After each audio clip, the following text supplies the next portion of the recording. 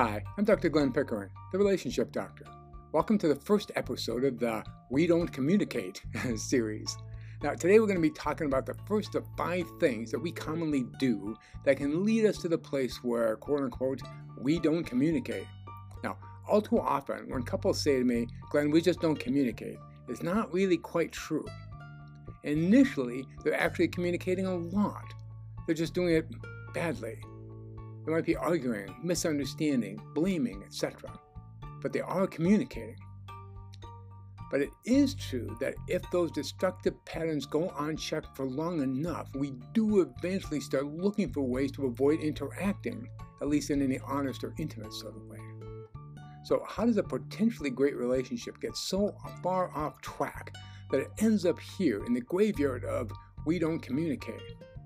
Now, there are 5 common interaction patterns that can eventually lead to that result.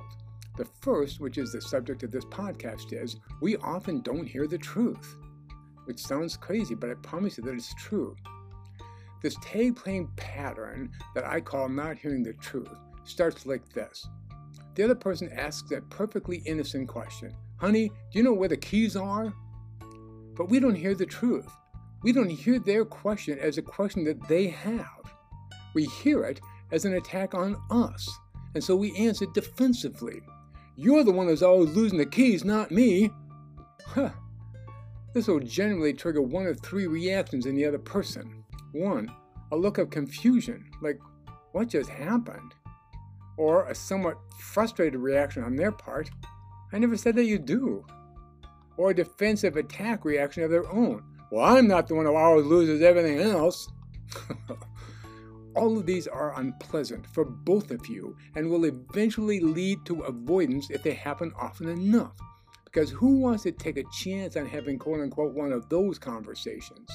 One that goes terribly wrong because we didn't hear the truth. Now, there are 3 reasons why we don't always hear the truth. 1, we don't always hear the truth because we're human. We all have insecurities, and so we all get defensive at times when it doesn't actually make any sense.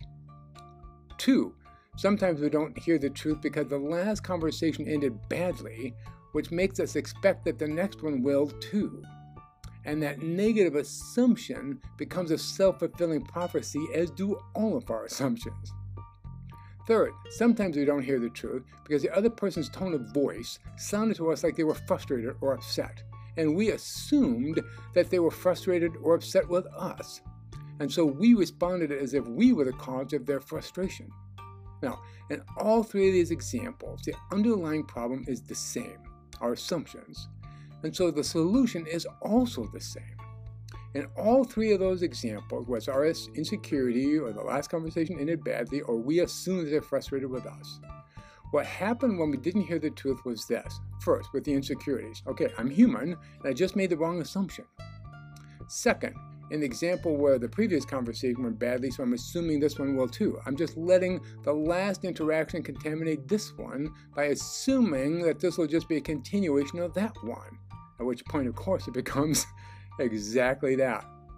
In the 3rd example, where they were just frustrated, I let their frustration trigger my knee-jerk human tendency to make everything about me because we all kind of assume everything's about us. Now, in other words, my assumptions led me to behave in ways that either started or escalated a bad conversation. Now, here's the good news. I have freedom in Christ. I can choose my assumptions.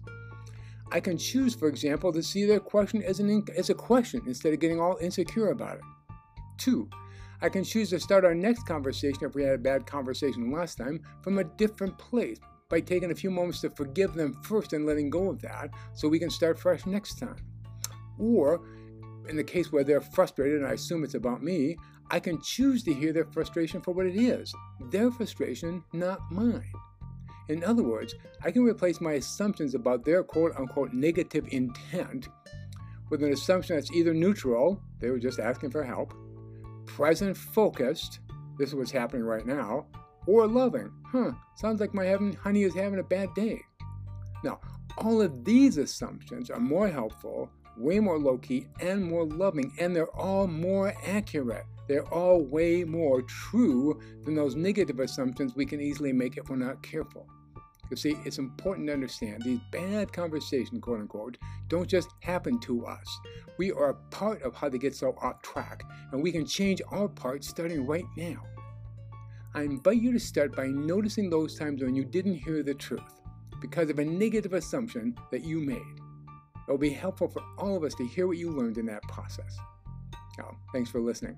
If you've enjoyed this podcast, please follow us on Apple or Spotify. You get instant access to all the new episodes when they're released. And remember, anytime that you have a specific question for me or a topic you would like me to cover on this show, you can send me an email at glenn@drglennpickering.com. I look forward to hearing from you. You take care.